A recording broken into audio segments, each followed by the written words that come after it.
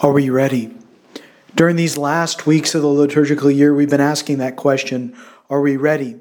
Are we ready for the end? Are we ready for the judgment we know is certain to come, though we don't know when? We remember over these past 4 weeks, we've been recognizing that death is an end, but is an end which leads to a beginning. For the unrighteous, for those who have rejected the oil of charity freely given, it withers into the torments of hell. For the righteous, those in union with Jesus, it blossoms unto heavenly glory. Today we focus on that question. Are you ready to share His glory? Are you ready for heaven? That you should desire it, that I should desire it, brothers and sisters. This is a very important thing. Heaven, unending communion with God, that is what we are made for.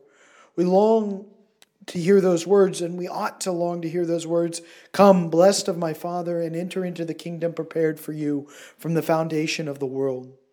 Today we also come to the end of the liturgical year with the great solemnity of our Lord Jesus Christ, King of the universe, better known as Christ the King, probably because of the consonants between the k sounds. It kind of sticks in our mind.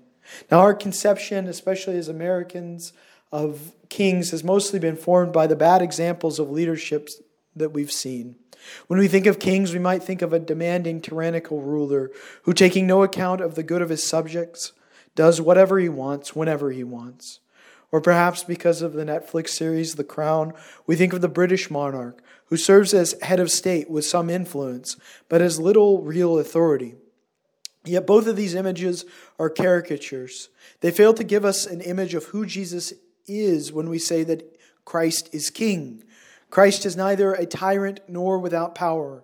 He is the King of kings. In the best sense of the word, a king is one who serves his people. A good king is one who places the good of his people above his own private good. A good king is one who is willing to lay down his life that his subjects may live. This is what Jesus did and does for you and for me. Christ is King. His throne is the cross, and his crown is of thorns. There he does battle for your soul and mine. There he conquers the ancient foe at the cost of his very life. And here today, again, he comes to this altar. Your King lays down his life that you might live. He feeds you with his body, quenches your thirst with his blood. He clothes you with a share in his dignity. He cures you of the illness of sin, and he sets you free from the prison of selfishness, addiction, vice, and its accompanying hellish misery. The only cost to you, brothers and sisters, to receive this is that you follow him, take up his banner, and remain in communion with him. What does it mean to be in glorious communion with Christ our King? Jesus gives us a very clear measure today of what is necessary to be in communion with him. The measure of whether you are ready for heaven is to consider whether you are ready to do as he does, to lay down your life for the least of these. For heaven is nothing more than communion with Christ and nothing less. We must be willing to be in communion with him here if we wish to be with him forever there. If we refuse communion with Christ and those around us, we cannot hope to be with him in glory. Yet the opposite is also true. If we follow him and live in communion with him now, we shall reign with him in glory. Why does Jesus care so much about how we treat others? To live in heaven, we must begin here to live a heavenly life. And to live a heavenly life, we must be in communion with those whom Jesus loves. For that is what it means to be in communion with him. Thus, because Jesus loves all human beings, because he died for us while we were still yet sinners, he calls us by our service to help others to recognize the reality of their dignity and their call to glory. C.S. Lewis puts it this way. He says it's a serious thing to live in a society of possible gods and goddesses. To remember that the dullest, most uninteresting person you may talk to may one day be a creature which, if you saw it now, you would be strongly tempted to worship. or else a horror and a corruption such as you now meet, if at all, only in a nightmare.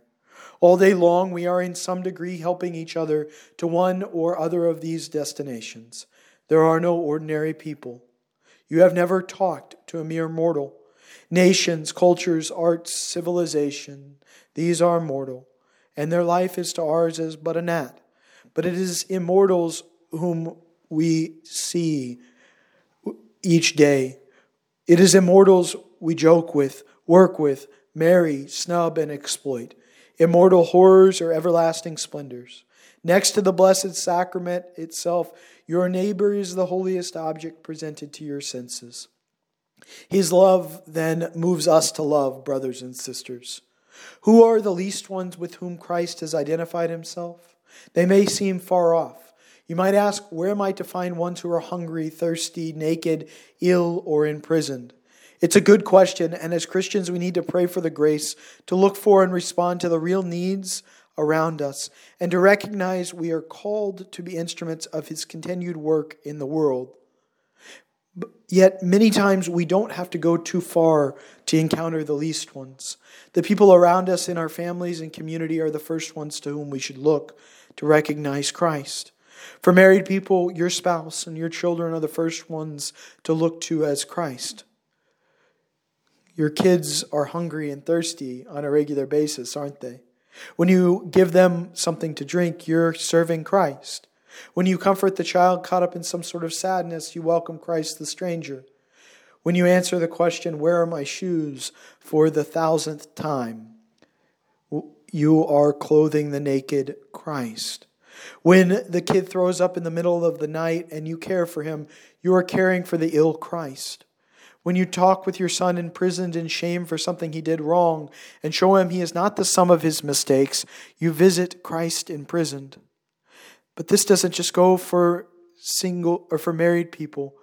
For single and those who are beyond having kids, you also must look to the ones around you as well, whatever that community looks like.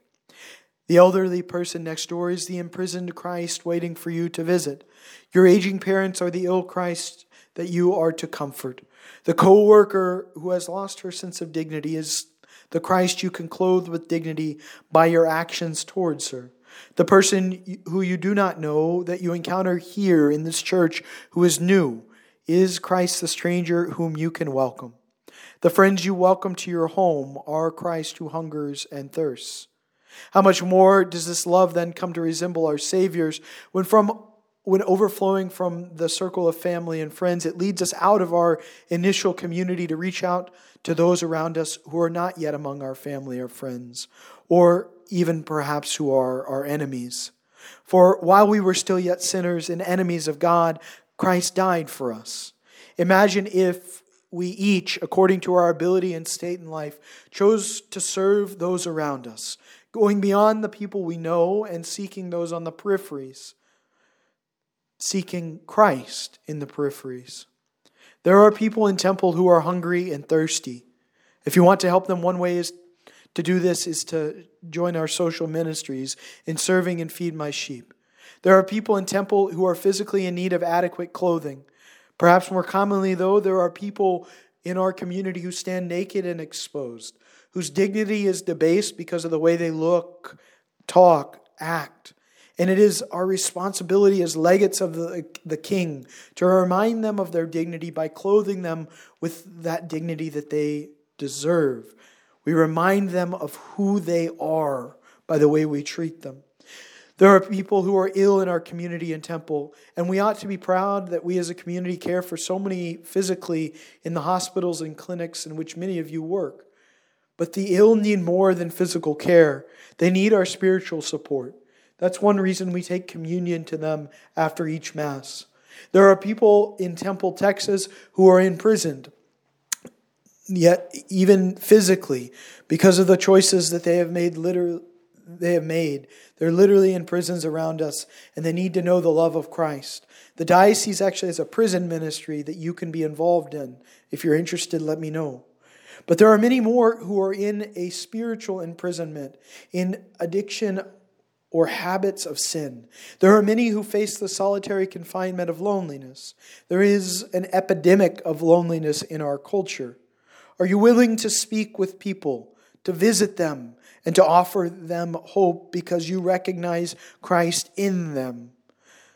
Brothers and sisters, this love that we offer in our families and in our community, and I recognize it's not perfect, leads us out of ourselves.